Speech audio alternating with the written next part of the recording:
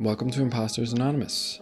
For those of you who used to be somewhat regular listeners of the show, welcome back. Season 2 is officially underway, and though the fundamentals will remain the same, there will be some noteworthy changes. Of course, to any first-time listeners, as always, I highly recommend you take a moment to jump back to the intro of the project. It should be listed as a trailer for the show at the bottom of the list of episodes in your podcast player. It's only about 7 minutes long and provides some pretty important context about the nature of this show, its aims, and how it differs from most. So again, I advise you starting there so that the premise of this project isn't totally lost on you. To my returning listeners, thanks for sticking around through the past couple of months, which have been pretty hot and cold from a content perspective. In short, a lot has changed since I decided to give this project a go.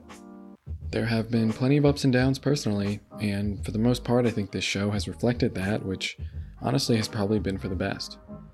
Much has been learned, and many of my perspectives have evolved.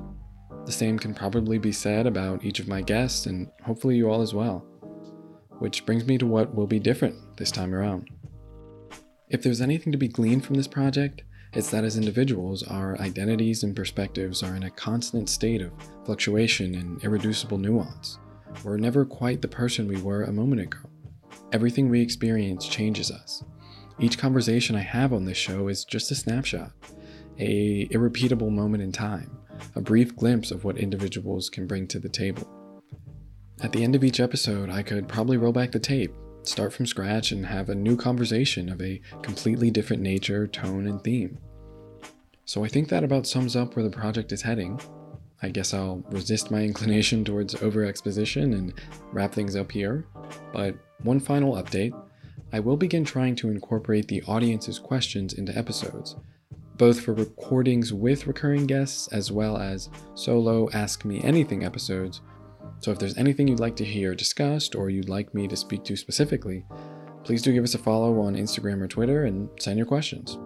The audience isn't huge here, so there's a good chance your questions or topics will be featured. If you have anything at all, don't hesitate. I'd love to hear from you. And on that note, thanks for giving this a shot, and I hope you enjoy the episode.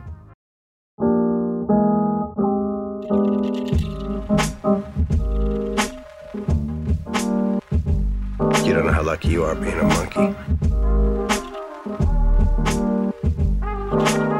The past is just a story we tell ourselves.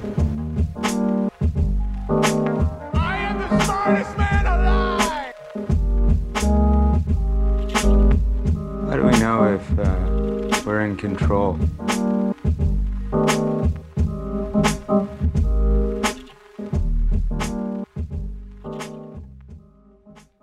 All right. Welcome to Imposters Anonymous. Nevin, thanks for coming back. How you doing? I'm good. I appreciate you having me back, and I hope you're well. Yeah, for a second/third time. Indeed. 2.5, I guess we'll call it. 2.5 is nice. But yeah, how I know kind of a good bit has actually changed since the last time we did this, which was close to a year ago, really, or maybe a little bit maybe a little bit less, but still in that general range of time. And yeah, I know just largely professionally, but other than that, I'm sure there've been lots of changes. And just kind of curious how taking that leap and starting a business yourself, how has that been to, in some ways, sort of begin that dream of being your own boss and doing things on your own versus facing that fear of, okay, this is all on you now. Yeah. Well, no, I mean, I think our previous conversation was not a whole lot after the January 6th attacks on the Capitol, as I recall, because I think that was one of the earlier points we kind of touched on. Was like, how's this year treating you so far? And I think it's not off to a fantastic start, as it were. So it's interesting to kind of reflect on where we thought about how 2021 would be in January-ish relative to kind of the close as we are at now. In terms of taking the professional leap, I would say that for me, the idea of working for myself had always been an assumption is something that would happen at some point in time. I don't know if that puts it like in the realm of goal or just like this will eventually kind of play itself out, but I'm not necessarily super set on it as like the next immediate goal. I think that's probably where I was at for a while. So coming out of school, coming out of the first job out of school was definitely consideration. I think something that regardless of what kind of work you do, something that maybe all people, but specifically younger people experience going from school to the working professional world or whatever it may be is a, or anytime I guess you like take that next step into whatever you're seeking is a sense of imposter syndrome. Like, I mean, I think that's like pretty typical. And that was, I think, a lot of people I think experienced in law school. I certainly felt that in law school. I think that subsided a bit once you kind of get your feet wet a little bit in any sort of professional world, and you can have the opportunity to fail, I think, and then consistently enough not fail terribly as to build maybe to some extent an organic self-confidence there in one's competence. But I think for my experience, and this is probably true of anything, but the field that I'm in is kind of complex and fastly developing. And as long as that's the case, experience with older rules that are constantly being replaced is not necessarily as advantageous as it might be in an industry where things really don't update very much. And so I think in the law in particular, as precedent changes, rules change. And so having practiced since the 80s isn't necessarily as big as a benefit as it might initially seem. And so many things in the law are based around written rules and statutes. And for most, I think, litigators, there's enough of those out there that really just knowing them is virtually an impracticable task. Everyone goes to the rule book to open up the rules each time they have a question. And so, I think there's definitely steps that you can probably go through a little bit quicker, or maybe gut instincts that become more informed from experience. But it wasn't I didn't find that the really experienced practitioners were necessarily head and shoulders better than younger people. And I think there's a lot of variables that go into that. I think there's a certain amount of resting on your laurels that I think all of us go through. I think there's a complacency when people reach a level of success that they're happy with, that maybe the kind of like the hunger to really go at something just subsides a little bit. For whatever reason, I mean, I think that definitely was a big part of what informed my decision to just jump myself, was that I didn't feel that from experience I was so much less qualified than everyone else. Right. And I think, and that's not coming from a totally unfounded place of like arrogance or something. Again, I think, from going into law school and again going into the profession, I felt the opposite, which is like, I'm barely in this position, and probably from some sort of fluke, let me just sort of keep my head down and not make mistakes and try to, not drop the ball. But I think, some exposure, and I'm thankful for the pathway I was able to take, which is to say, I'm thankful that I didn't have to go out on my own immediately. I think there's a massive difference between my pathway, which was a year and a half of practice before that was really something that I did, and someone doing it straight out of school. And again, I don't think these points are totally linked to just the legal practice. I think that's probably true for a lot of things. Getting the opportunity to try and fail on someone else's dime and also behind someone else's name, I think gave me that opportunity that if I just out the gate had been me, I don't know how that would have worked. I think that would have been really very challenging. So I'm super thankful for that and each opportunity that presented itself along the way. I found myself in a position where I just left another job that I had moved for.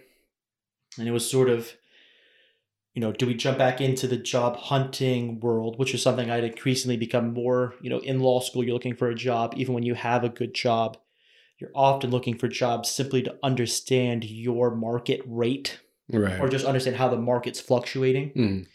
Do I want to jump back into that world again, or, is now the time kind of thing? And maybe part of it is the pandemic. We all were forced to interact digitally. And so some of the overhead startup costs that are prohibitive, like having an office, I didn't feel any need for, because for most of my legal career, have interacted totally digitally with everyone. And it's really few and far between that I have to do anything in person. And that's the nature of my practice. That's not everybody. So that is something that maybe, again, out of law school 2019 wouldn't have been a factor, and may have been more prohibitive. And it may have been why I made the choices that I did. But I think that's maybe an upside to COVID, is people's increased comfort with, you can get things done just as easily over email as you can meeting, and probably more efficiently, ultimately. So I think that's a lot of like the context that led to that decision. Yeah. Yeah. I mean, it definitely seems like from a professional perspective, it was quite practical. And though, of course, there's a clear decision to be made there that on either side probably could have worked out okay. I think you've done a good job of obviously thinking through it. And it's not like you were like, hey, I'm just going to take a leap of faith here and see what happens. And this is something that is even necessarily had that much more of a floor than the alternative. But at the same time, I'm kind of curious, somewhat just generally, but also because it's something I, to some degree, face now personally and in my own life, how now that you sort of have your feet under you a bit, you've been, I guess it's hard to remember, but it's 6-ish months. Been about 6 months since you began. And I'm curious more so on a personal level, where you find yourself on this sort of paradigm of, okay, how are your levels of stress, anxiety, even this imposter syndrome that you've spoken to, just the amount of pressure that, hey, this is my deal, and if I fuck up, totally on me, versus quality of life, satisfaction with what you're doing, being able to choose who you work for, that sort of stuff. How has that sort of played out for you thus far? Yeah, I mean, I think that's been difficult, and I've tried to be intentional about, I think step one is being honest and transparent with myself about tracking those things, concerns with those things, and not, I think being able to rationalize well is part of my job, but it's also it can be a horrible quality in people, is being able to rationalize bad decisions. And I think I think about a couple of my friends who have had bad experiences that are self-caused because they were smart enough to rationalize away why it wasn't a bad decision. So I really try hard to be really honest with myself throughout the process. And then where I reach a point where I have questions, even if it's just like, is this feeling normal? I reach out to other people who I think are in either a similar position at this moment as me, or are some 20 years past this moment, but have the benefit of hindsight to reflect on, even if that's a feeling that they believe they had at that time, maybe the correctness of that feeling, A, and B, how to respond to it. So I think I look to my immediate peers in the sense of dealing with imposter syndrome. Am I alone in this experience? And very typically the answer is no. Right? It's rare that you're super alone in any kind of experience. And then second, okay, how best do I deal with this? I'll certainly take in the input of my peers, although if they're figuring out just like I am, they don't necessarily have more insight than I do. People who are well past it do necessarily have, I think, more insight. To the extent they're willing to share that or able to share that is maybe where the difference is. But I have a couple of attorneys who are long time or entire time solo practitioners. And they've been really helpful when I've been at those sort of crossroads. I think I've had to be much more intentional about setting boundaries than I think I was when I was an employee for someone, because I think those boundaries are almost subconscious when you're someone's employee. Yeah. The reality is it's not really your problem when you're someone's employee. So even if you're doing the little bit of, overtime work, or you're pushing it here and there, those are natural, I think, flows of how work is, particularly if you're in an in-demand sort of job.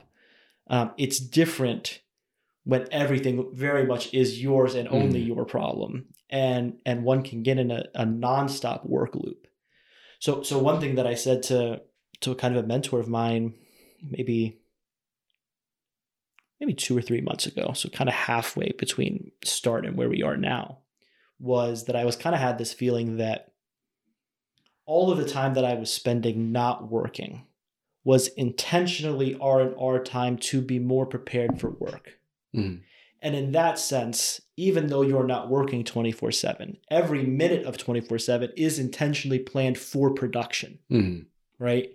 And you really don't do that, I think, as much when you're an employee. It's sort of like, now I've worked the sufficient amount, at least A, not to lose my job, and maybe B, to do whatever my goals are. And now I have all this other time. Whereas I think I was in this space where I was just like, all right, I've worked the amount of hours I want to work, and now I have to stop to go do these other things to give my mind a break so that later I can come back to working. And I think by framing it that way, that was not super healthy. I think that was putting me in a place of stress growing, because then I was operating as though every hour of my day was potential production time. And that if it isn't active productive, it needs to be inactive by being R&R to plan for more active. Yeah. And so, I talked to someone who's run their own business for a long time, and I was just like, and in this particular case, he works in kind of a nonprofit in a world where he very much could never stop working. Like, there's no end of the in pile for him. And he's very passionate about this work. Right. And so it's just like, how are you in this position where there's no end to how do you stop work at the end of the day? And then how are you not thinking about it in all the other time? And how is the rest of your existence not kind of built around just getting back to working again? And so he was helpful, and the answer I didn't like, frankly, which is that you need to set hours that you're working and hours that you're not working. And a lot of what I liked about going out on my own was that I didn't have those boundaries set by someone else, and that I every day was totally flexible to what's the tasks of the day and where am I going to fit that in the course of my day for time. I think the reality of that was that I was really kind of mentally working all of the time. And so if I said, I have, 5 hours on this to do today, so I'm going to take a break, for this period of the morning, it really wasn't a break. I was just sitting, trying to give my mind a break before, and then that's really not a break, is what I think I was finding. So I've had to do something that that wouldn't have been in my business plan at the start, which is these are the times that I'm working. And that's a pretty hard rule. And in the same way that if I was an employee, there's naturally exceptions to that when there's just a lot more going on that I have to react to, in the same way that I would have to if I was an employee. But if 100% of your time is spent directly or indirectly focused on the work, then you're always working. And I think that was something that I had to learn from practice and suffer from to then ask about, how can this not be this way, take advice I didn't like and apply it, and then find the results I was actually looking for. So that was I think that's been a lot of the last 3 months, is going from a similar work rate handled differently than it was at the beginning. Yeah. I mean, that's super relatable. And I think there's several levels to it, really, because there's the one dimension, or maybe that first question, which it seems like you found your own answer to, but is often even hard to answer on an individual level, which is it even in principle right or the best move for you in your future to care about other things, right? Like there's definitely this idea within the entrepreneurship space, if you will, and some people, I mean, it's maybe polarizing, but often those who are hyper successful are the ones that essentially say, like, if you're going to go through this period of life where you are trying to start something up, you have one responsibility, really, and you should either be spending your time working on your project, on your idea, whatever it is, or, as you were kind of saying, having that same rationale of, okay, yeah, you also need to exercise and eat right and get your sleep, because that allows you to continue to work really hard. And that's it. Like that's your life. And anything outside of that, it probably means you're going to be outcompeted. And obviously there's a logic to that. I don't think it sounds particularly healthy, but it is something that a lot of people swear by and that a lot of people live by, and in a material sense serves them very well, right? As you might imagine. So I think there's that first order question where it's like, is it even right for me if I'm going through this period of sacrifice, if you will, to kind of get whatever it takes to get anything going. And I think maybe in your case, it's not as extreme. It's not like you're trying to create a startup from scratch that is this super ambitious thing that you're going to have to recruit a bunch of people to make this all work. I think what a lot of what you do is maybe a little more transactional, but still at the end of the day, there's still a reality in which no one ever calls you and you make no money, right? that's something that you have to be ready for. What if the calls stop coming, right? Yeah. And I think dealing with that pressure is much easier said than done once you're in it. And I can't say I've even really experienced it, but I know a lot of people who have been entrepreneurs in different ways, and I've been involved in some startups myself, and everyone handles it differently. And it's hard to say what is truly the best method, but everyone has to sort of find some sort of balance and set some sort of boundaries. And I think actually a previous guest of the show, Cornelius, actually, and I'm paraphrasing, but he had a really interesting quote that we discussed a little bit on a previous episode, which is essentially that you have to be the CEO and the janitor of your life. Mm-hmm. And I think that certainly applies to being some sort of an entrepreneur as well, that you have to sort of occupy all of those roles at once. And you have to be able to almost look at yourself from a bird's eye view and be like, I have to be my own boss. Actually, it's not like, hey, this is great, I'm my own boss. Like no one gets to tell me what to do. It's kind of like you have to tell yourself what to do some of the time and consider what is in your best interest and play all of those roles until maybe you're able to grow something in which someone else can actually help you. But you have to take out the trash. You have to clean the fucking toilets and you have to make those high level decisions. Did both of those today. So killing it. Yeah, exactly. And again, I think it was intended to map onto just like everyday life as well. Yeah. But I think it particularly came to mind in what you were saying, that you sort of, and what we were talking to before we started recording, like you being your own boss is very exciting, but you also can be a shitty boss to yourself. Like it doesn't mean that you're fundamentally going to be a good one. And I think that maybe gets lost a little bit when people think about this very romanticized idea that we have here in the States, which I think is great, about starting your own business and that being this American dream, but also that I think we get very accustomed to being in this mode of being a worker. And so it's like, I'm going to, put in my time and do what I need to. But when you go out on your own, you really have to occupy all of those roles for yourself. And that just presents new and interesting challenges, which I'm sure sort of preaching to the choir to you on this because you're the one who's done it and I haven't, but it's definitely something that I've seen pretty consistently across the board. And it's always interesting to see how people manage that over time and how that sort of pans out. Yeah, I like the quote, and I've been thinking about it since you said it. I mean, this is maybe a factor that is almost assumed the opposite of it in some way from what you said, not intentionally, but it isn't necessarily my perception of my current solo practice as the last legal job I'll have. Mm-hmm. That isn't a foregone conclusion in my mind. Right. And so my view is by being the CEO and the janitor, if or when I become an employee again, Mm-hmm. or become, through the current manifestation or otherwise, a part of the wheel rather than the entire wheel. Mm-hmm. I am in a situation now that I was not in going into my first professional job of really appreciating the janitor. Mm.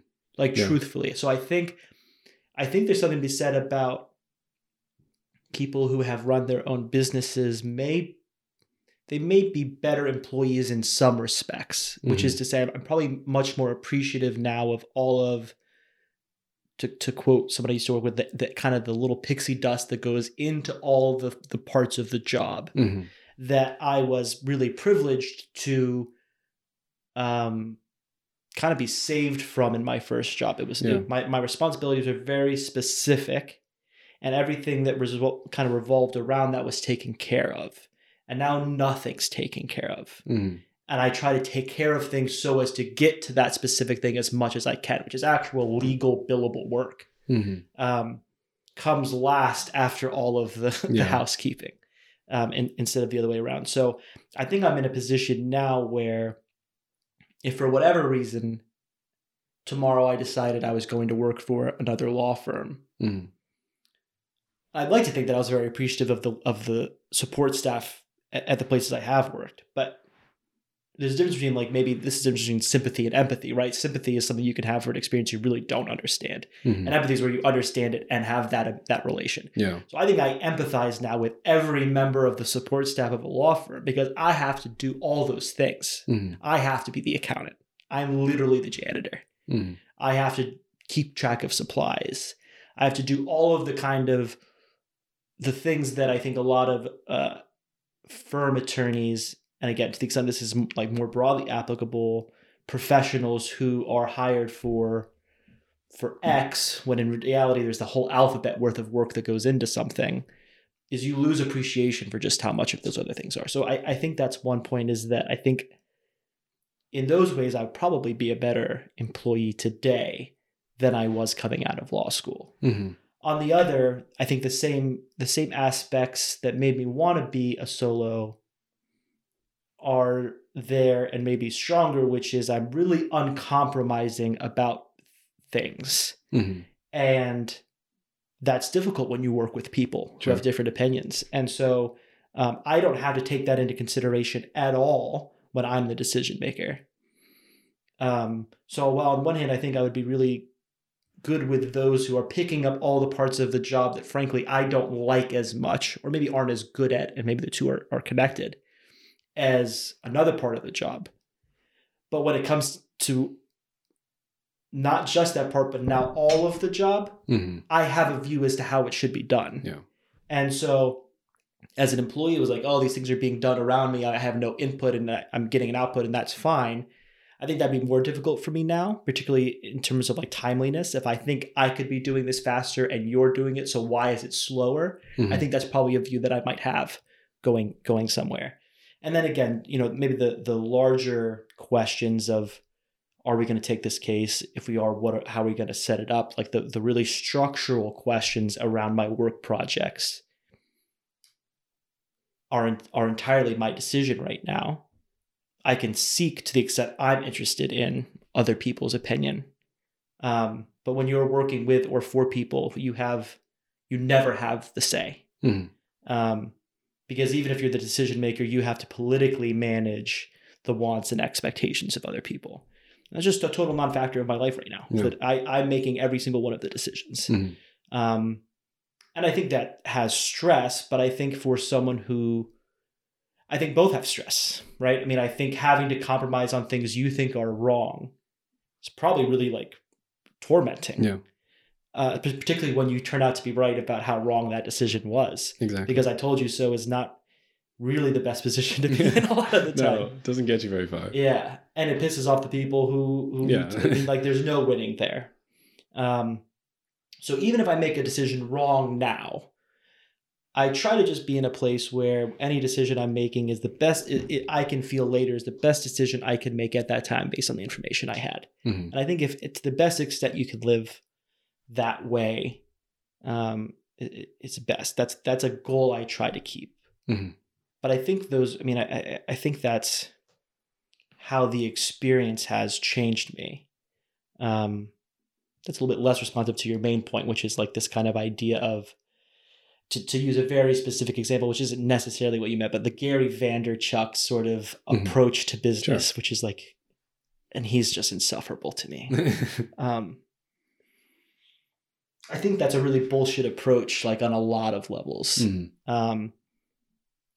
I think I'm fortunate to have met people, particularly in law school, who I consider to be much more intelligent than myself and much more competent in the chosen track both of us have chosen. Yeah.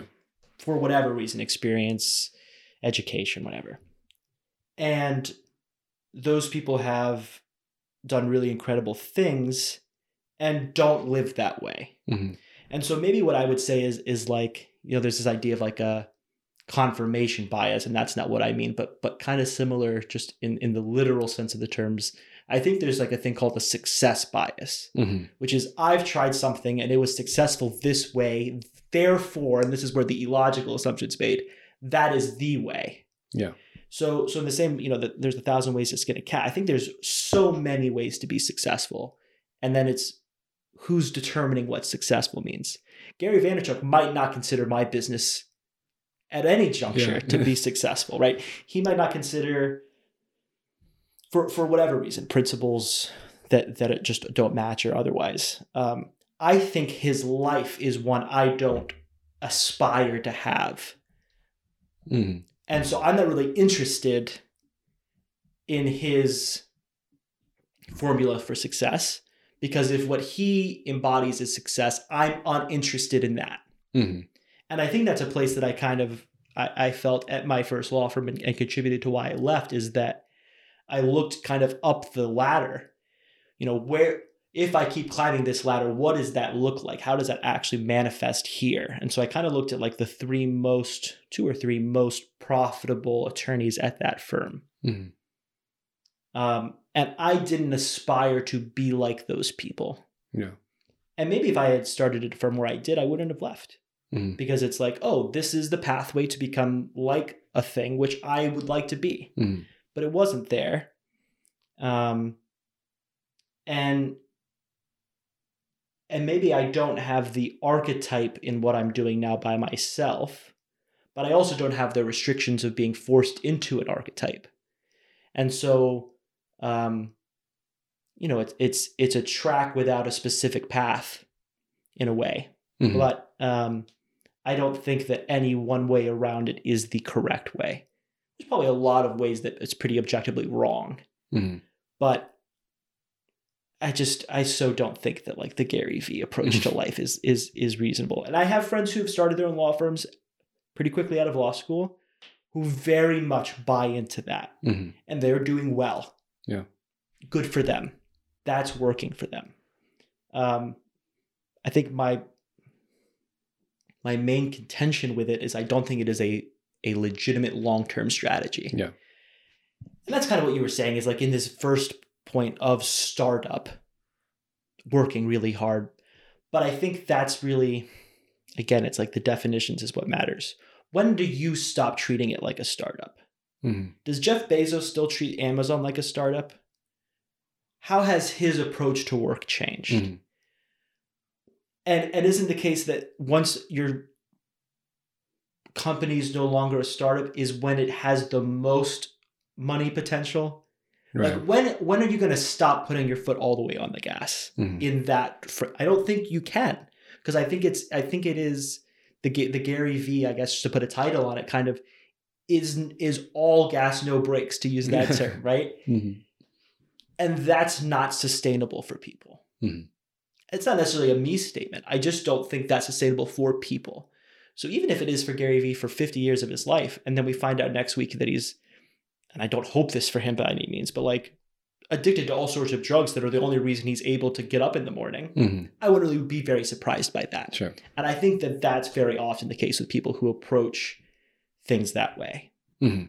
I just don't think it's a valid long-term strategy. Yeah. Yeah. I mean, I certainly agree with your perspective there. And I guess maybe just to give it its due, I think anyone who maybe, from my perspective, anyone who supports this sort of approach, who I feel like has any real credence in that sense, has to give that caveat, right? That has to be there, that this isn't sustainable, right? This is a sprint. This is a few months. This is a few years, which is you can argue what is a reasonable sprint, right? If something is like, Right. okay, I'm going to take 10 years of my life for this. It's like, well, is that a sprint at that point? Probably not, right? And at a certain point, you could say, okay, maybe I'll give a few months of really not loving my life, or a few weeks or a few days. I mean, it depends on how you think about time and how precious it is. And I think that's where it starts to get a little bit harder to really make decisions, because how much can you really sacrifice on the front end for some sort of idea of long-term quote unquote success, if that may never come? And if it doesn't, have you just wasted your life? But yeah, I mean, I think anyone who's really worth listening to is probably saying like, hey, you can only do this for a very brief period of time. Do you think Gary Vee thinks that? That I really don't know, because I honestly don't pay attention to him almost at all. And I've been exposed to his content probably as much as the average person, because it's everywhere and a lot of people really like him, I guess, or I don't know if they like him, but they pay attention to him at least. He's relevant. And, his stuff gets out there, right? Mm-hmm. He's doing his job well, Mm-hmm. his content plays, Mm-hmm. and his strategy works. But yeah, I don't know if he's even someone who has that sort of caveat or asterisk there saying like, hey, you can do this for a couple of years, but in the long term, it's going to fuck you if you don't actually find some balance. Mm-hmm. But that even aside, I think it's definitely a perspective worth maybe considering in a very short-term sense, where I found myself maybe there a few times in life where it's like, okay, a few months, this is going to be a little rough, right? I understand that I'm probably not like maximizing my enjoyment of my life during this time, but maybe it's worth it for some sort of long-term gain. And I think everyone has to do that on some level, just to get through school or whatever, right? It's like, hey, you've got this big project that's due in 2 weeks, or you have exams, and it's not going to be a fun 2 weeks. And then as you progress through life, maybe that time starts to expand a little, where it's like, all right, I'm going to spend a few years doing this, or I'm going to spend a few months, whatever it is. And it even kind of actually brings me back to something I wanted to give a little time to before, when you sort of mentioned this idea of, not that you think that your business will fail, but even if it does, or it just doesn't work out, you want to move on from it, it will make you a better employee in the future. And I think it's a perspective that definitely resonates with me a lot, especially as someone who personally, professionally, and in all kinds of ways, I've been somewhat prone, and again, I don't mean to, I consider myself a very lucky person in general, but I've been somewhat prone to, let's just say, having the rug pulled out from under me in weird circumstances in life. And generally, I don't live with a lot of fear of that, despite that. And I generally feel as though even if things don't work out how I imagine they will, I'll be better for it. And even if the job I'm working or the project I'm working on, whatever it is, it doesn't, the outcome that I maybe want doesn't come through, it's still the process of doing it, and what I potentially gain from that is something still worth doing, even if the outcome is guaranteed to not be what I expect. And I guess to bring that all full circle, I love to quote things and not know what they're from, so I'm just going to do that again. But there's this idea that you essentially pay to learn if you choose to go to college. And then if you make it through that and you get a job, you essentially are now being paid to learn. And I think it's a perspective that has generally served me well in life, that I think no matter what that circumstance is, it is this sort of great privilege at the beginning of your career, at least, to have the opportunity to receive money, to make mistakes and to learn. And even if things don't go perfectly, even if things don't pan out, and I mean, if you're not paid, I guess that kind of sucks, right? If it's an internship situation, Right. But that's also Right. why people Take internships. take unpaid internships, Right. is that even if it's something you don't even really like doing, and again, this is coming from someone who generally tries to just take things in stride, maybe sometimes to a fault, that even if I don't love what I'm doing at the moment, it's like, hey, I'm getting to learn something I wouldn't otherwise. I'm acquiring skills, I'm acquiring experience, and I'm getting paid to do that. And I think maintaining that perspective has certainly helped me in life move through things and still feel like I'm progressing towards what I want, even when these sort of outcomes come to fruition that are just kind of like, well, what the fuck? Yeah. I didn't see that one coming. So all that to say, I think where you're coming from definitely makes sense to me. And I think it is something that at least has allowed me to not get so laser focused sometimes in the moment as far as what just most recently happened or what I really want right now, as opposed to, if this is something that I feel like can benefit me in the future, it's building character, it's building skills, it's I'm learning something. It's not necessarily a loss, even if tomorrow all your business dries up and you've got to be in that place again of what now? Mm-hmm. Yeah, no, I mean, I think I super agree on the perspective element, and where just that argument kind of led my head. There's this movie I really like called Mulholland Drive by David Lynch. Yeah. And that kind of, in a way, like the unwritten thesis of that movie, which kind of it's kind of in two parts, is literally just a shift in perspective of the main character. One in which the character, consciously or unconsciously, wherever you want to put the blame on how perspective works, but certainly to the extent that it is conscious, makes the choice to see the world in a positive way, her opportunities as opportunities and failures as learning. And the second part is one in which everything happens to this person, and that in a way she's the least culpable, which is a way of removing personal responsibility.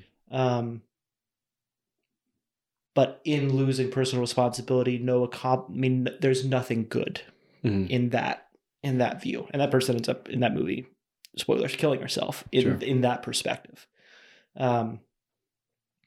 So yeah, I mean, I think that's like, I'm scared to ever say like 100% of something, but like 90% of it is perspective, I feel like. Yeah. And making that conscious choice, because there are things that will happen to all of us in life outside of our plans and outside of our control. And what you can control most immediately is your reaction to that thing. And so I think even if you view it in an emotionless, neutral, detached way, as though you're having to make this decision for a stranger, you would try to move forward the most practically effective way. And I would say that in almost all cases, it's practically ineffective to respond to things as though, why is this happening to me? There are some situations where it's really relevant to understand why things are happening to you, right? Some things do happen to people. But it isn't necessarily true that even in those cases, handling it that way is going to get a better resolution for that person. Some situations are, at least in the, everything's temporal, but in the immediate sense, unavoidable. And to the extent that's true, I think taking the most positive view on it, that you are consciously able to really act on and live, is really like all you can do in life most of the time. And I think it's a feature in you that I admire, And I think that it is a feature that exists in people who tend towards success. Mm-hmm. It's another one of the reasons why I hate Gary Vee, is that I don't think that life is a sprint. And I think handling things like sprints is a poor way to handle life. Mm-hmm. And I think in the marathon that I would view life to be, or even the relay race, or maybe like the weird things they do in the winter where you're cross country skiing and then you're shooting at something for something, right? The weird biathlon. Sport. However that manifests, it certainly to me isn't a sprint. In any kind of short distance sense. And I think that the perspective long term of I'm going to grow from this will lead towards improvement, and maybe even to the extent that you want to change how things are happening, I will do what I can to decrease the extent to which external forces decide my outcomes. Mm-hmm. I think that's always a reasonable want for free people. Right. And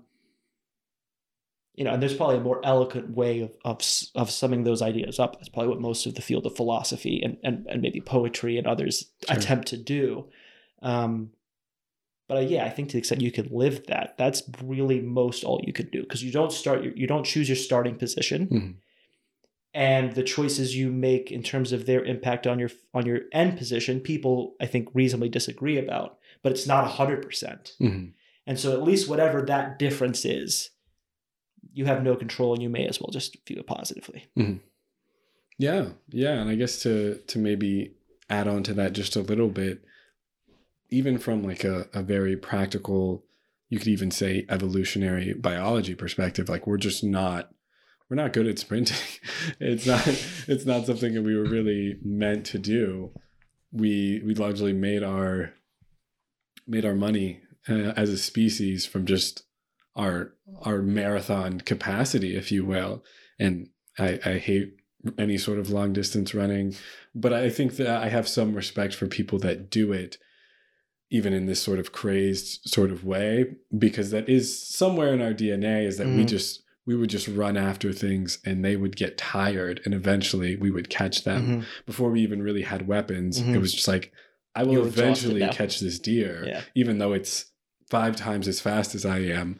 If I just keep going, eventually it will be exhausted because it's not designed to do this, and I'll just be able to tackle it essentially. And so again, maybe it's not the most elegant metaphor, but I think there's something to it that we're not really built that way. We're not gazelle out in the savannah per se, and that we are sort of, what we're good at as humans is being sort of resilient in the long term and not maybe giving up, as opposed to being like, I'm gonna chase this deer in an actual sprint situation, give all that I have in 5 minutes and then be exhausted on the ground. But, and I think maybe just to jump back and potentially close the loop on the whole, we'll just say Gary Vee sort of perspective, that I think such an unexpected turn in this conversation. That he would come up, but I love it.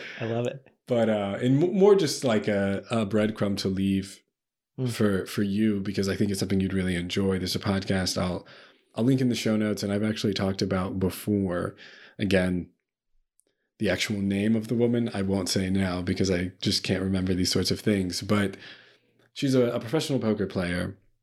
I know you play a little bit of poker, so I think you'd enjoy it just from that perspective. But it's essentially all about probabilistic thinking and the ways in which people approach life, and how poker is like an actually very elegant metaphor for life, as opposed to something like chess, which is quite interesting and cognitively demanding. And I'm a chess player myself, far more than I am poker. But the fact that chess is sort of this very fixed game in which you understand all variables, and you're never necessarily having to guess. And if you could play a perfect game of chess, not that we haven't solved it per se, but if you could, that would be it. And if someone is genuinely like an order of magnitude better than you, they'll essentially beat you every time. 100%. Whereas in poker, there's always a high degree of risk and randomness that you have to account for, like in life.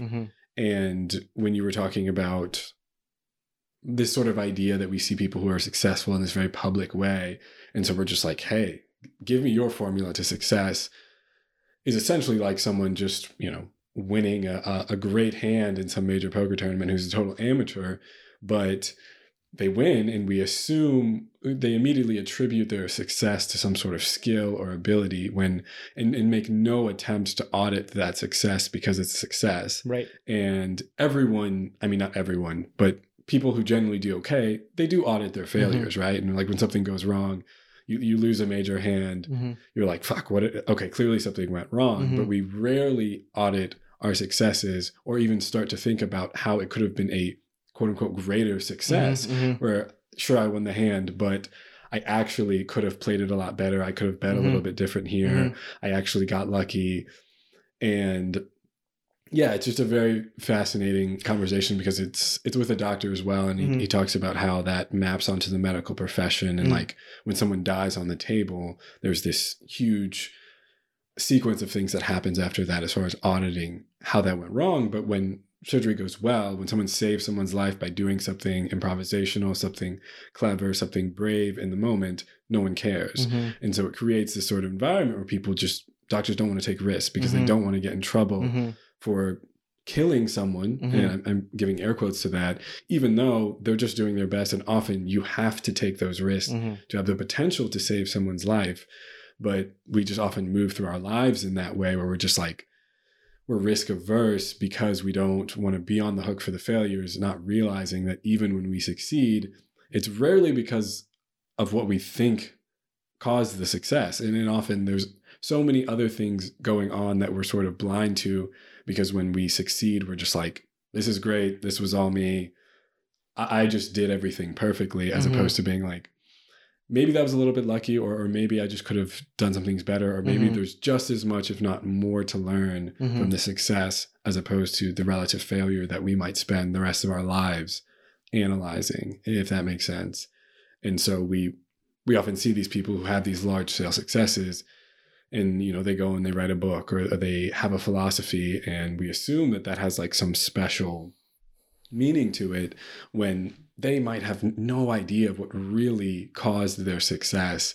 It's just like, these are some things that I'm going to, in hindsight, say, yeah, because I, you know, had a hamster when I was 5 and we had a great relationship. Like, that is what really propelled me forward, because in hindsight, as humans, we're very good at, as you kind of said before, we're kind of rationalizing our decisions, creating a narrative that makes sense for us, making ourselves the hero of the story in hindsight, so that we can tell a story about any success we've ever had, even if we don't understand it at all.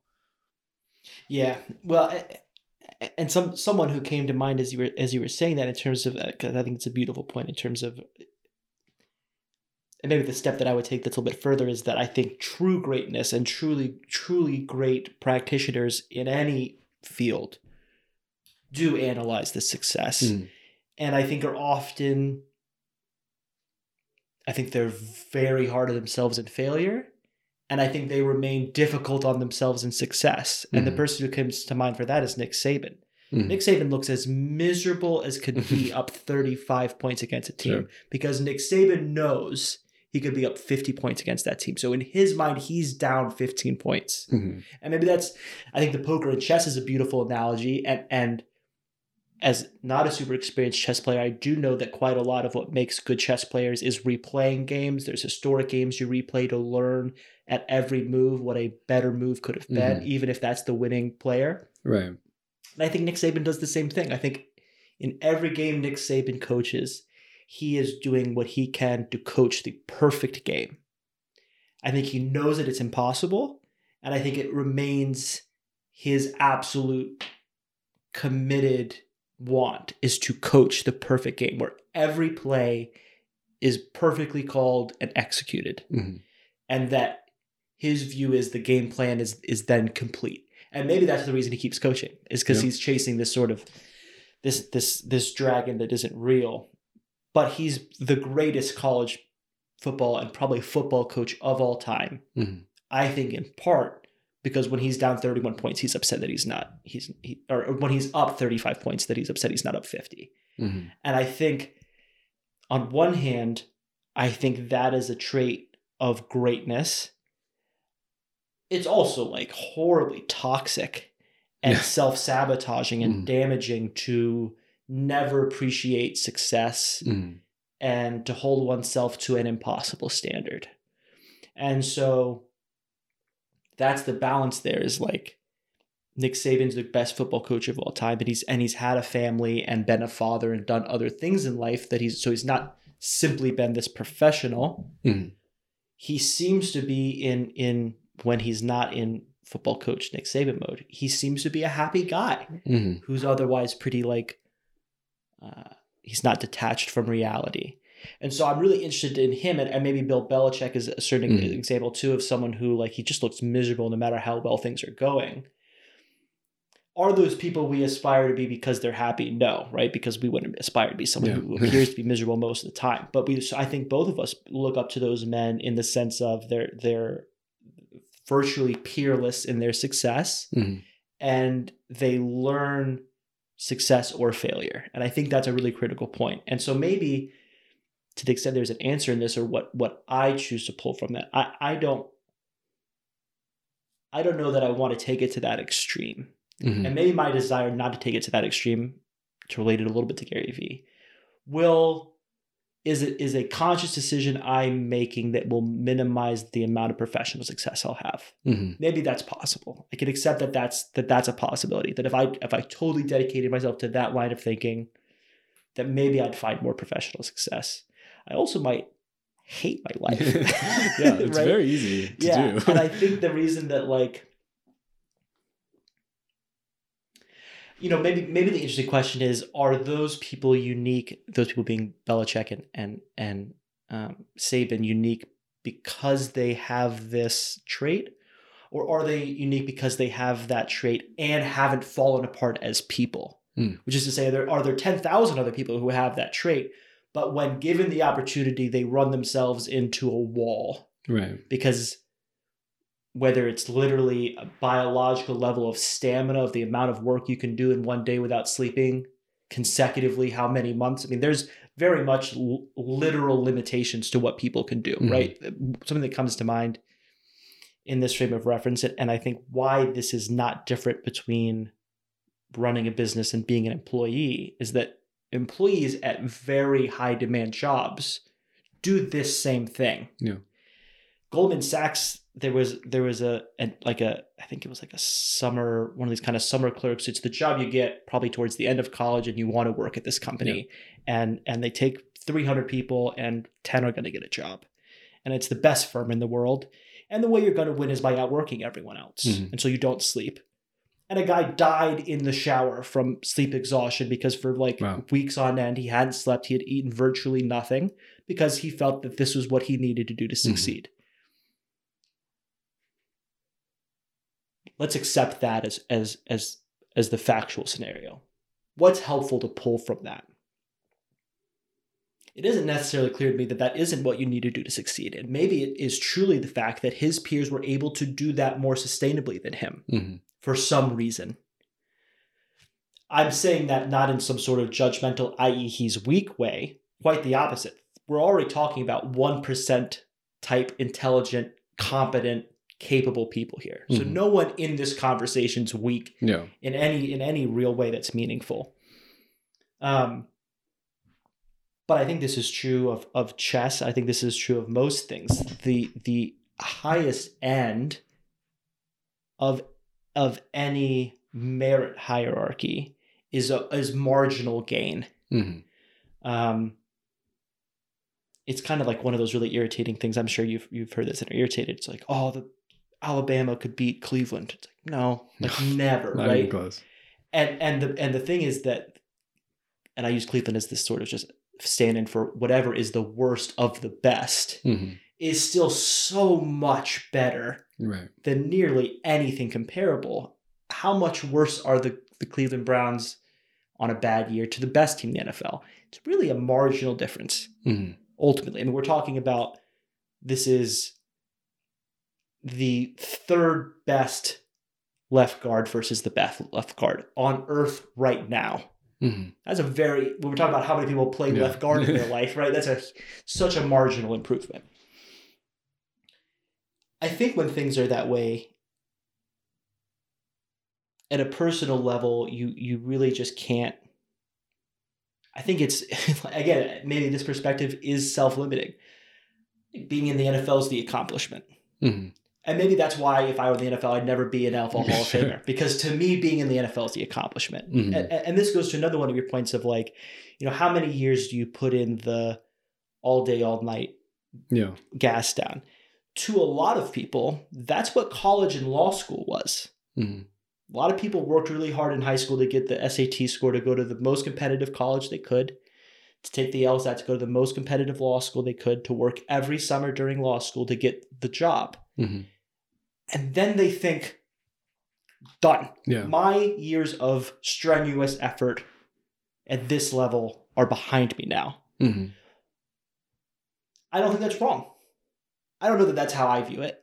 Mm-hmm. I don't think that's how I've approached it necessarily. But if, to the extent that I have peers who have, that was the gas on years, and now from here until the end, they've self-sacrificed, they've delayed gratification in exchange for education and a license that has a capacity for money making for a lifetime. Mm-hmm. And the rest of their life, they're going to enjoy what those efforts, and this is an idea of resting on your laurels to some degree, but they're going to enjoy the efforts of that work. Mm-hmm. I don't think that's wrong. There are other people who it's very much in their eyes that getting out of law school is step one. Mm-hmm.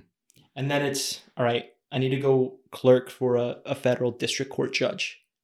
And then I've done that for 2 years. And now I'm going to jump to a federal appellate court judge. And I'm going to jump to the Supreme Court. And there's virtually no one who clerks for the Supreme Court, mm-hmm. right? It's like 50 people. Right. And my law school graduating class was 1,000. And it's one of more than 120 law schools in the country. So you make it to these 50 people, and then you want to go get a job. Well, you've already potentially 6 years delayed from your peers who graduated law school the same time as you. Mm-hmm. And then you want to go get a job. You're probably going to get a job at one of the top 5 law firms in the country. Mm-hmm. And they're going to want you to bill between 2,000 and 22,000 hours a year, which means you're probably working between 60, 70 hours a week. Mm-hmm. And you want to need to do that for 8 years if you want to make partner. So now we're talking about 14, 16 years from graduating law school, where other people have then taken their foot off the gas. Yeah. That you've had to work way more than people should work before you're then in the position of like, oh, now I get to make decisions about how much I want to work, where I can take the gas off. And there are people who do that. Mm-hmm. That's such a small amount of people, and they're competing with other people in that group where it's marginal gain. Am I the clerk for the most prestigious judge in this clerk or in this court, or the second most prestigious? Well, most people don't ever clerk. Right. And so, the point of all that is, I think that you really need to have everyone should have a really honest, again, transparent conversation internally. Mm-hmm. Is that something you aspire to? I mean, if you sit down with like an 18-year-old at kind of the beginning, quote unquote, of this journey, and even that you could argue isn't the beginning. You've been in school for a long time when you were 18. Yeah. A lot of people, indeed, most people stop school at 18. Mm-hmm. So even going to college in North Carolina, we're really talking about roughly 20% of the population. Yeah. If you sit down and really talk and say, yeah, 14 years from now, you're really going to be in a good spot, but you're not going to have a lot of really successful social relationships in that time. And you're not going to really keep up with culture very much because that's just not going to be in your schedule.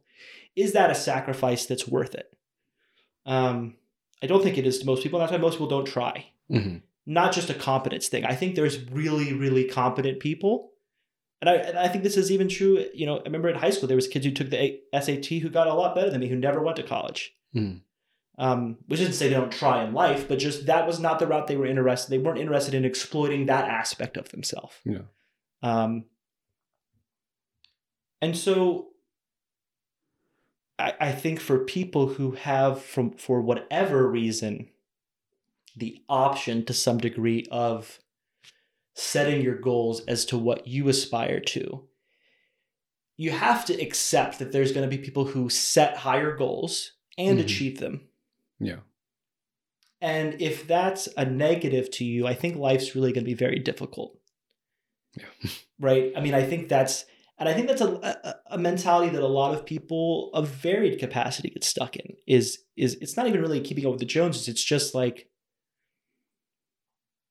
I mean, it sort of is. I mean, it's an external comparison to what you have, but I think you never have all the information, right? A lot of these people working in these jobs that make a shit ton of money have no time at all.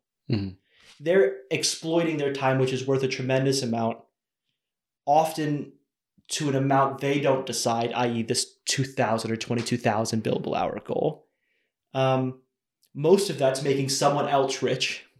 Yeah. And to the extent that they're acquiring resources for themselves, a lot of them are literally taking time off the end of their life from the amount of stress they're adding. Mm-hmm. Right? It's a trade-off. And I think it's just be comfortable with the trade-off that you're making. I could be working on larger, more impactful litigation cases if I had stayed working for any of the 3 firms that I've worked for than I am right now. Mm-hmm. There are other aspects of those jobs that I think pretty objectively are different, and reasonable people could come to different decisions as to whether or not that's superior to the alternative. Sure. So I just think that whatever, and it isn't a decision that I think you need to make once and then follow through for the next 60 years of your life. I think it's a decision that you should constantly be reviewing and reconsidering as your wants and situation changes. But I think it's just, I think the difference between like happy, fulfilled, feeling people and not is where they set their expectation and them being okay with that not being the highest possible expectation, and being okay interacting sometimes regularly with people who are in some respects doing much better than you. Mm-hmm. I think that that's just something that you have to accept, because I think the alternative is for everyone but the best person unrealistic. Yeah. And to your point, economically or practically or whatever, speaking on probability, you're not the best person. Mm-hmm. That's probably the case, so much so that it's not even worth going into the math. Yeah. And so I think that's okay. Mm-hmm. And I've been talking a lot, but the next point that's kind of interesting to me is like, does LeBron James ever think that? How many of the NBA players truly think they're the best NBA player in the world? And how often has the best NBA player in the world, and maybe let's move ourselves before Jordan and before LeBron, when there was perhaps more contention as to who that would be in any given time or era. How many of them thought they were the best NBA player in the world? Like, is that a necessary prerequisite for obtaining that? Or could, not necessarily LeBron James, but could at any given time the very best person in the world at X have set a goal and be accepting of, I really just want to be the best I can at this, wherever that lands me in the landscape? That's, I think, the most interesting question. Yeah. And one I have no idea about. Yeah. I mean, I certainly can't speak to it in any sort of insider knowledge sort of way, but it is something that I've actually discussed before on some level, especially as LeBron being this sort of low-hanging fruit in this sense, as this person who has quite literally at the age of maybe 17, I don't even know when exactly he got it, but has a tattoo on his chest, on his back, whatever, deeming himself the chosen one, right? And sure, at this point, he'd had a lot of success for someone, and there was a general understanding. I mean, they tried to change national rules when he was a junior in high school to allow people to not have to graduate high school so he could go straight to the pros. Like, he was that good that they legitimately were like, does he really need his senior year in high school? Or can he just do this now? So on some level, sure, there was an idea that he was going to be something great, but that happens a lot and it doesn't work out. Right. There for every LeBron, there's a Kwame Brown who for anyone who knows him, came out of high school and was pretty much a dud in the pros. But or even Len Baez, who no fault of his own necessarily. Yeah, he died. Yeah. Right. But yeah, I think I think on some level to quote unquote actually be the best, you have to have some sort of sense of self-belief to a delusional degree before it's real. And I think, I personally think that there's more people than you would think who think that they are the best. And there's a lot of thinks in that sentence, but that I do believe it is an actual prerequisite to be in that conversation, even though most people are obviously totally wrong. And some 12-year-old on the blacktop might actually think it too, because he realizes on some subconscious level that everyone he looks up to has this mentality. And so even though it's not even self-generated, but it's absorbed in the culture that this is the persona I have to take on to do this. That is all, but it has to be reinforced. And so if you believe it, but then every day you go out and you get your ass kicked, or you're never the best player on the floor, you start to doubt yourself. But if you're one of those few people that every room you walk in, you are actually the best, you can maintain this delusion longer and longer that I am actually, and then you get the 1 in a billion who just room to room, you keep scaling up, and every time you look around and you have something that others don't, just on a talent level, on a drive level, whatever it is. And so I think, I'm not going to say it's a dime a dozen people that think that they have this special quality, but I think a lot of people really do believe that they are going to make it to whatever the Mount Olympus of what they do is. And I think we miss a lot of those people. And I think we maybe sometimes overinflate the value of thinking that way, because we never hear about the person who was like, I'm the chosen one, and nothing ever happens, right? They don't even go to a D3 school to play, despite being 100% convinced and identifying with this truth.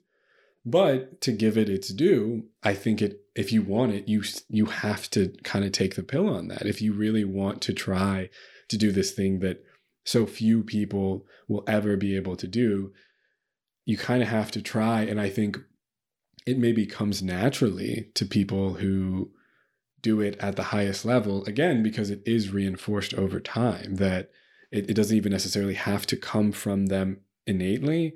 They just perform well, and people around them are like, hey man, you're dope, like you're really good. Or they see how people respond, and they're like, man, I feel like I'm special. They've got someone in their ear. And I think a lot of times it helps, though it's, to come back to sustainability, maybe not sustainable if you have a coach or you have a parent who's in your ear all the time from an early stage saying, you are the best, you're going to be the best, you have a destiny to do this thing. And you get that at a young age. You get like a Mike Tyson sort of situation where when he was 11, 12, he was essentially being hypnotized by his coach. And I mean, it translated, right? It did.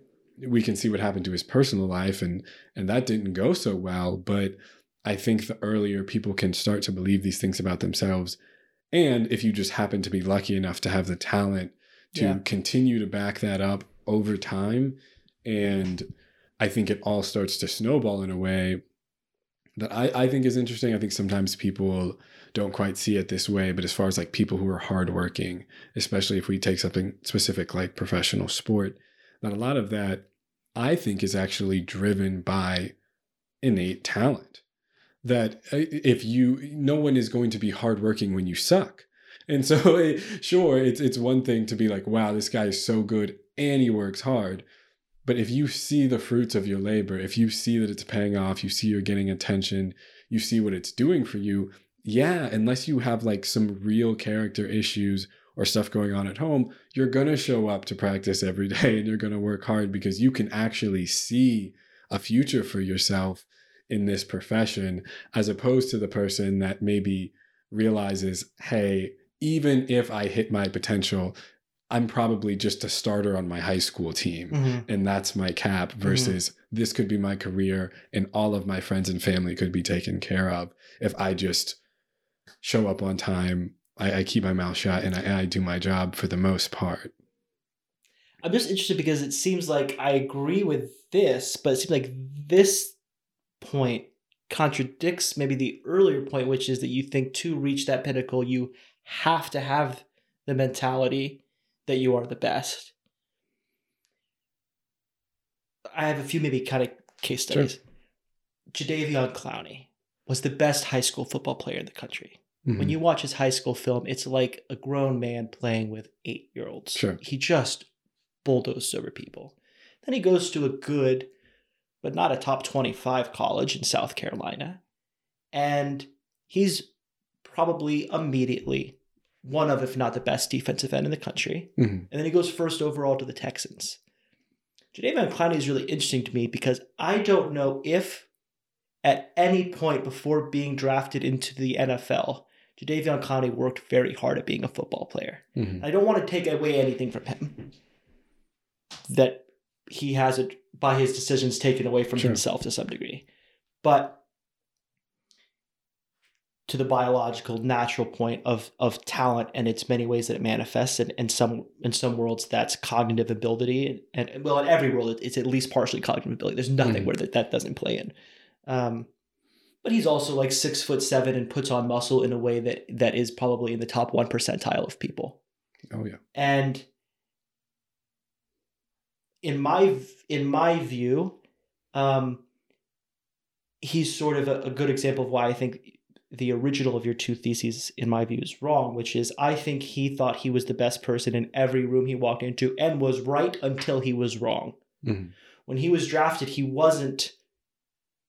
may have been one of the 5 best players, natural talent-wise, on the Houston Texans. Mm-hmm. But he probably wasn't the very best player on that football team. And he also very likely wasn't the very best defensive end in the NFL. So depending on what room he's in, right? Rookie Symposium. Mm-hmm. Rookie Symposium is a great example, right? There's all the defensive ends drafted that year. Jadeveon Clowney is not the best defensive end drafted his year in the draft, and he was the number 1 pick. Sure. So I don't think he was aided to the extent that he had one by having a view of I'm the best person in every room I go into, because that theory failed. And my point might be that theory fails for everyone but one person alive at any given time as a mathematical, I think, fact. So I don't know that it serves people who are capable of reaching that point to think that they've reached that point. Mm-hmm. Perhaps if Jadeveon Clowney approached the game in the way that I really like Pat McAfee. Mm. I don't think Pat McAfee ever thought he was the best of almost anything and most things he was doing. But I think what a lot of really great people do who I don't think keep the approach of I'm the best in the world is very situational. I.e., I'm Mike Tyson fighting Evander Holyfield. I don't need to be better than Muhammad Ali in this fight. Mm-hmm. That's not the requisite. I need to be better than Evander Holyfield in this fight. I think Mike Tyson probably, whether he thought he was the best in the world or just thought he was a murderer who was being permitted to box in this given, whatever mental state he got himself in to fight as well as he did, I think a lot of it is I'm the best in the world and I'm convinced of that. But I don't think that's necessary, in my view, because I think it's hard to say who the best boxer in the world is. It's probably fair to say, among most people who are boxing fans, that at no point in Mike Tyson's life was he the best boxer alive in the world. Maybe it's true now because Muhammad Ali's dead. Mm-hmm. So maybe active fighter is a relevant argument, but he still lost, right? Lennox Lewis knocked out Mike Tyson, as I recall. Mm-hmm. LeBron James has lost NBA finals. He's lost many, many games. So if LeBron James approached every game as, I'd like to be the best basketball player in this game today, that doesn't even necessarily mean that he'll win the game. Mm-hmm. But I think that if we're not talking about ourselves and we're talking about building the ideal anything, athlete, lawyer, professor, I think that, and this is kind of a thought that's been informed by this book, Atomic Habits, that a friend of mine kind of put me onto, which is the focus on goal achievement makes it so reliant on you setting good goals as your actual determiner of success. Mm-hmm. Whereas if you just tracked performance and attempted to keep improving performance irrelevant of any other goal. So if Mike Tyson in every fight decided, not that I want to be the best boxer in the world or I want to be better than Muhammad Ali in this fight, but I want to be the very best boxer that Mike Tyson's capable of being today in this fight. Mm-hmm. And did that his whole career. It's not self-evident to me that he would have been a worse boxer, and he may have been a better boxer because Mm-hmm. he's not holding himself to this weird external standard that's always going to exist in anything.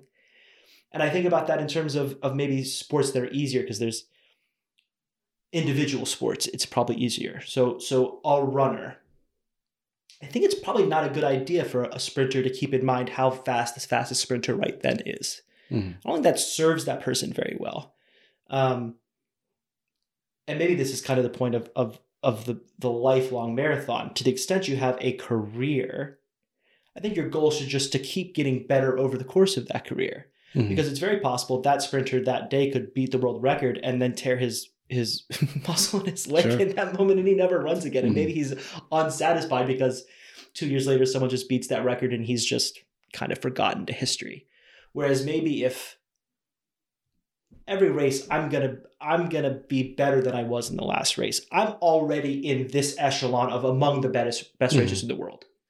And it doesn't really serve me at all to look down the lane and see Usain Bolt and know that he's probably going to win right now. Because if my goal in every race is going to be improvement, I think for everyone who isn't the best in the world at that time, which you have effectively no way of knowing, Mm-hmm. that's the best approach. And assuming that you're the person we're talking about, you can't know if you're the best in the world. I think you're rationally best suited not to think you are, and indeed to assume you aren't, but that you're just going to do the best you can. Mm-hmm. And that maybe so that's my disagreement. I don't think it's a prerequisite. And maybe there's a unique exception for athletics. Athletics is really weird. The whole Mm-hmm. point is competition. Right. Right. And so there's always the internal versus external aspect of that. And in team sports, maybe just to really get in the weeds, we could draw a distinction between us discussing this in a basketball context in which there's certainly positions in basketball.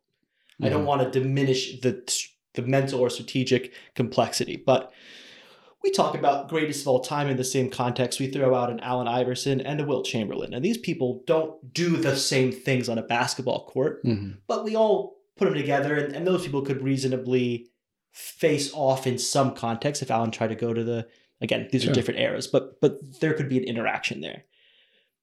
But what the left tackle wants to do in a given football game and what the quarterback wants to do or what a safety wants to do there's no comparison Mm-hmm. in terms of tracking of performance or success or expectation or impact. And so I think there it's like you could approach it maybe as I'm the best left tackle ever, so obviously this guy's not going to sack the quarterback. Mm-hmm. Or it could be on this down, I'm not going to let up a sack. Yeah. And as long as I can keep making that my goal and achieving that goal every single time, if you make a career of not ever letting up a sack, you're the greatest left tackle ever. Mm-hmm. So it's sort of, it's like this is an interesting connection to our previous conversation. It's an ends means target. Sure. I think if you target the means by which you believe success will arrive, then that will happen. And I think if you target success, it's going to be really difficult to reach it because everyone targets success. Mm-hmm. No one's like, I'd like to be the most mediocre X. Sure. So you're not different by wanting to be better or the best. I think you remove yourself from the crowd of other people of similar competence as you when you focus on how you're performing.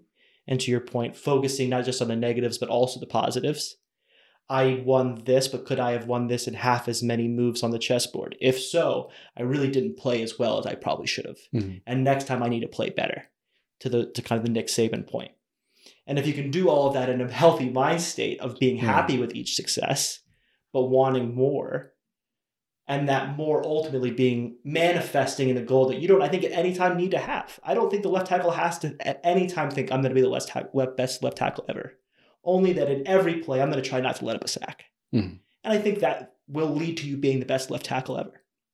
Does that make sense? I know that's a little convoluted. No, I mean, I definitely get where you're coming from. And I think it's something that I generally agree with. I think it's something that is practical and useful advice for real people.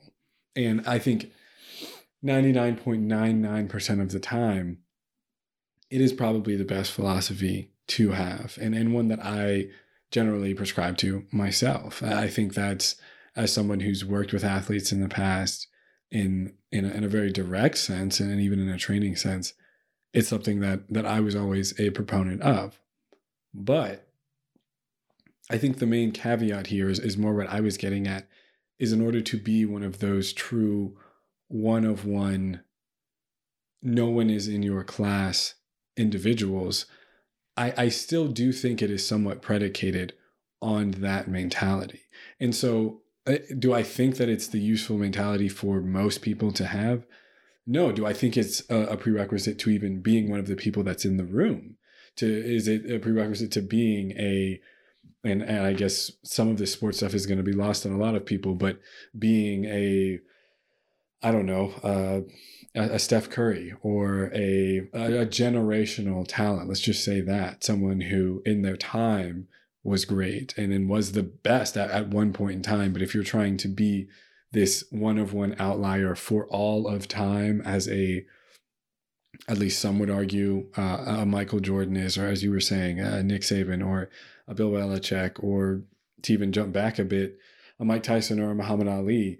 And a small side note, as someone who actually is a boxing fan, I think Mike Tyson had his claim at a time for sure, but of simply being the greatest at what he did at any given moment. But yeah, I just think that it's not the approach that the average individual should have, or even the individual who is in the 1% of the 1% already. They're in whatever room that is, that a select few people on the entire planet are in. But to be the individual that has all of these things come together, they have the longevity of a career, they have maintained their health, they've maintained their, the psychological component, every aspect of the physical, they've never simply lost motivation, they've showed up in the biggest moments. They've done every single thing it takes to be that person that people can just, hands off say, no, that's just the person who's the best.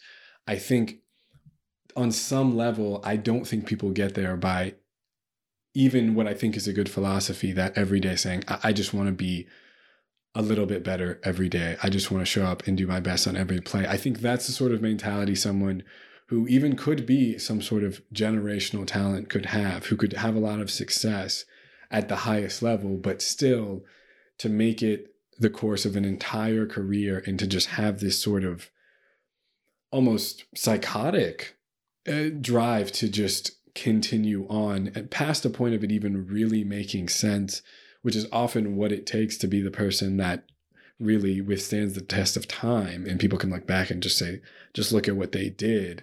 They just kept going when it almost made no sense. Even like a Tom Brady now, where it's like, what is he still even playing for?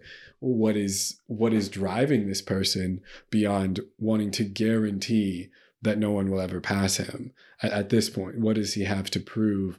And I think being able to compete beyond that point in whatever place you want to compete, I think is just one of those things that I think generally doesn't serve people well. I think it doesn't serve anyone else well besides, as you were saying, that right. One person who it actually works for. And so I think to your example about Jadeveon Clowney, I think that's a perfect example, almost the exception that proves the rule, that he's someone who got to the next level. He got into that bigger room and he wasn't the best anymore. And so whether he thought he was or not, it really didn't matter. If he ever wanted to be the best of all time, I think he still would have had to have that, but it just didn't pan out for him. And I think the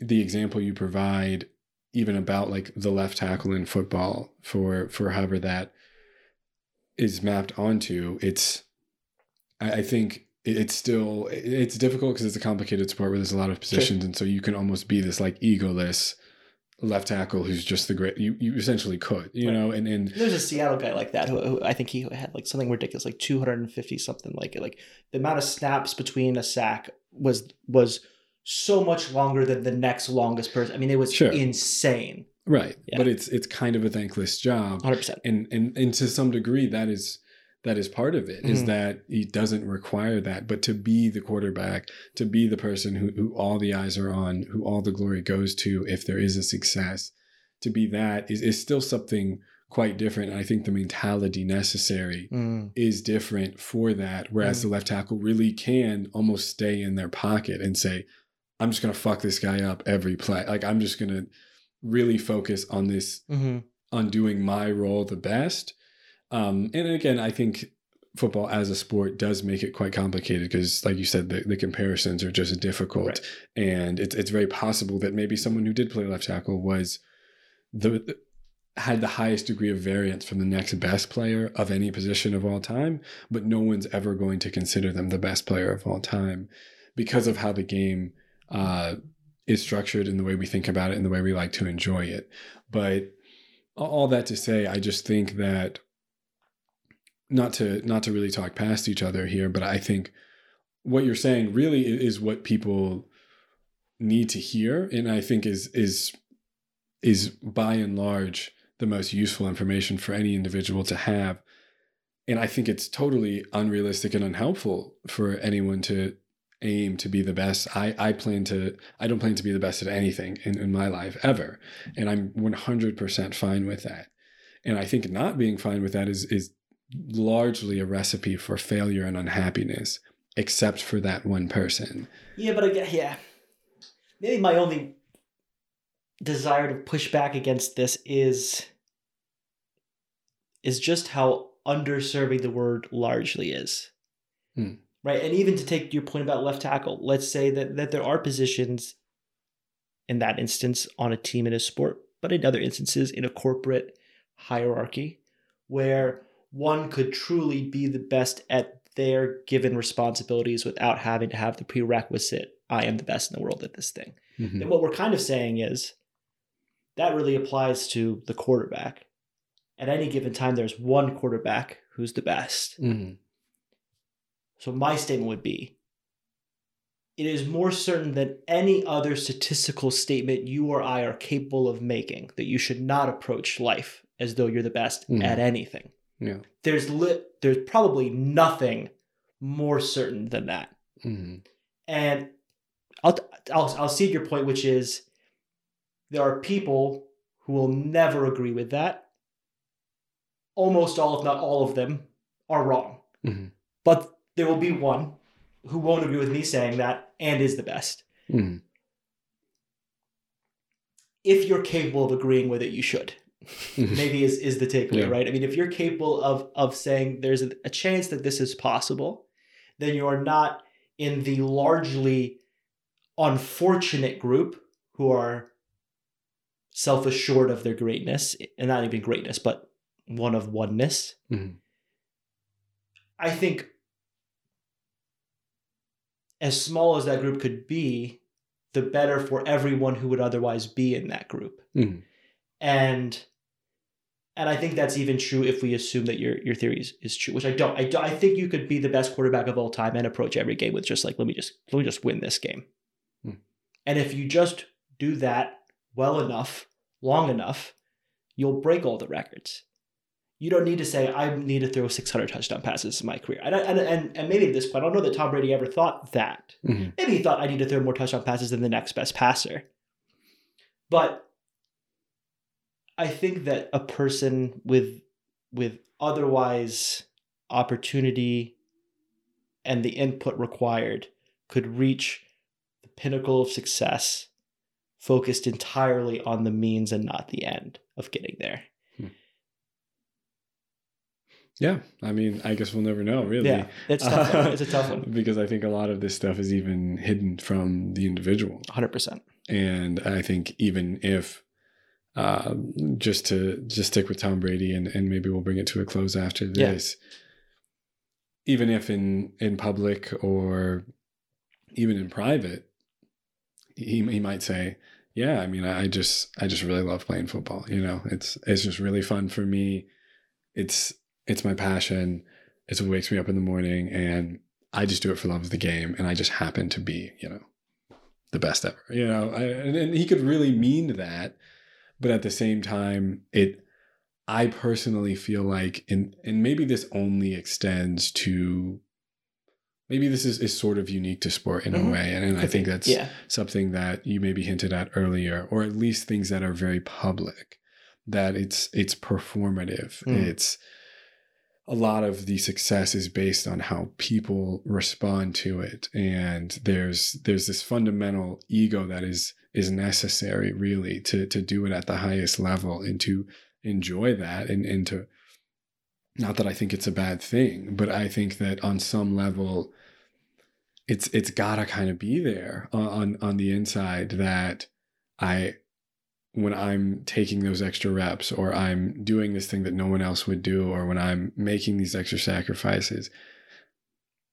you have to have a why. And I think that is often the easiest one, is I just want to be the best. And I think it doesn't even often have to go in further detail for individuals. Like, it's not like I want to be better at this specific dimension than this specific person. It's just like this idea that a lot of people have, that they just want to be that person that all others are behind, in this just hyper competitive, even just sort of animalistic way, that it's just like, I just want to be at the top of this hierarchy, and I can't really explain it, but this is what matters to me more than anything else. And I think some people have that, and some people don't. But I do think those that get there don't get there without, you know, they don't stumble into being the best by just like earnestly working really hard at something that is more process driven. But again, this is pure speculation, and we could probably do it for the rest of the evening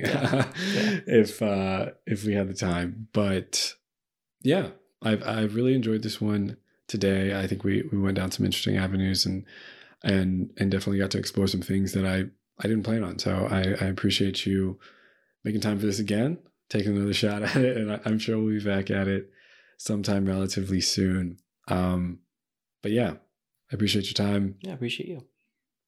Thank you very much. And before I let you go, I must say thank you. You did give me a very kind compliment at some point, and I did not acknowledge it. No, of course. But I appreciate you and respect you and your time. And I look forward to doing this again soon. Yeah, absolutely. All right. Well, thank you all for joining, and we'll see you soon. So if you've made it this far, hopefully it's because this project has resonated with you in some way and added value to your life. And if so, it would be great if you could take that next step to do any of the things that people are always asking you to do. Subscribe, leave a review on Apple Podcasts, share with a friend, give us a follow on social. I know it can feel like a chore, I get it, but it is all rather simple and easy, a lot easier than listening to this whole episode. So any support really does mean a lot to me and goes a long way towards helping this show and its message grow. The simple fact that you're still listening at this point already makes this whole thing worth it for me. Anything else is just gravy. Remember, again, please do send your questions and topics to @ImpostersAnon on Instagram and Twitter. I welcome them all and would love to hear from you. And, if you could be interested in coming on this very show, shoot us a message. Seriously, there are no requirements. I'm always looking for new guests with unique perspectives. I don't care about how many followers you have or where you went to school, and I certainly don't want to read your resume. I just like having interesting, candid conversations. So why not? You're all already a part of this project in my eyes, but I'll give it a rest for today. Thanks again. Your perspective is valuable, and I'll see you next time.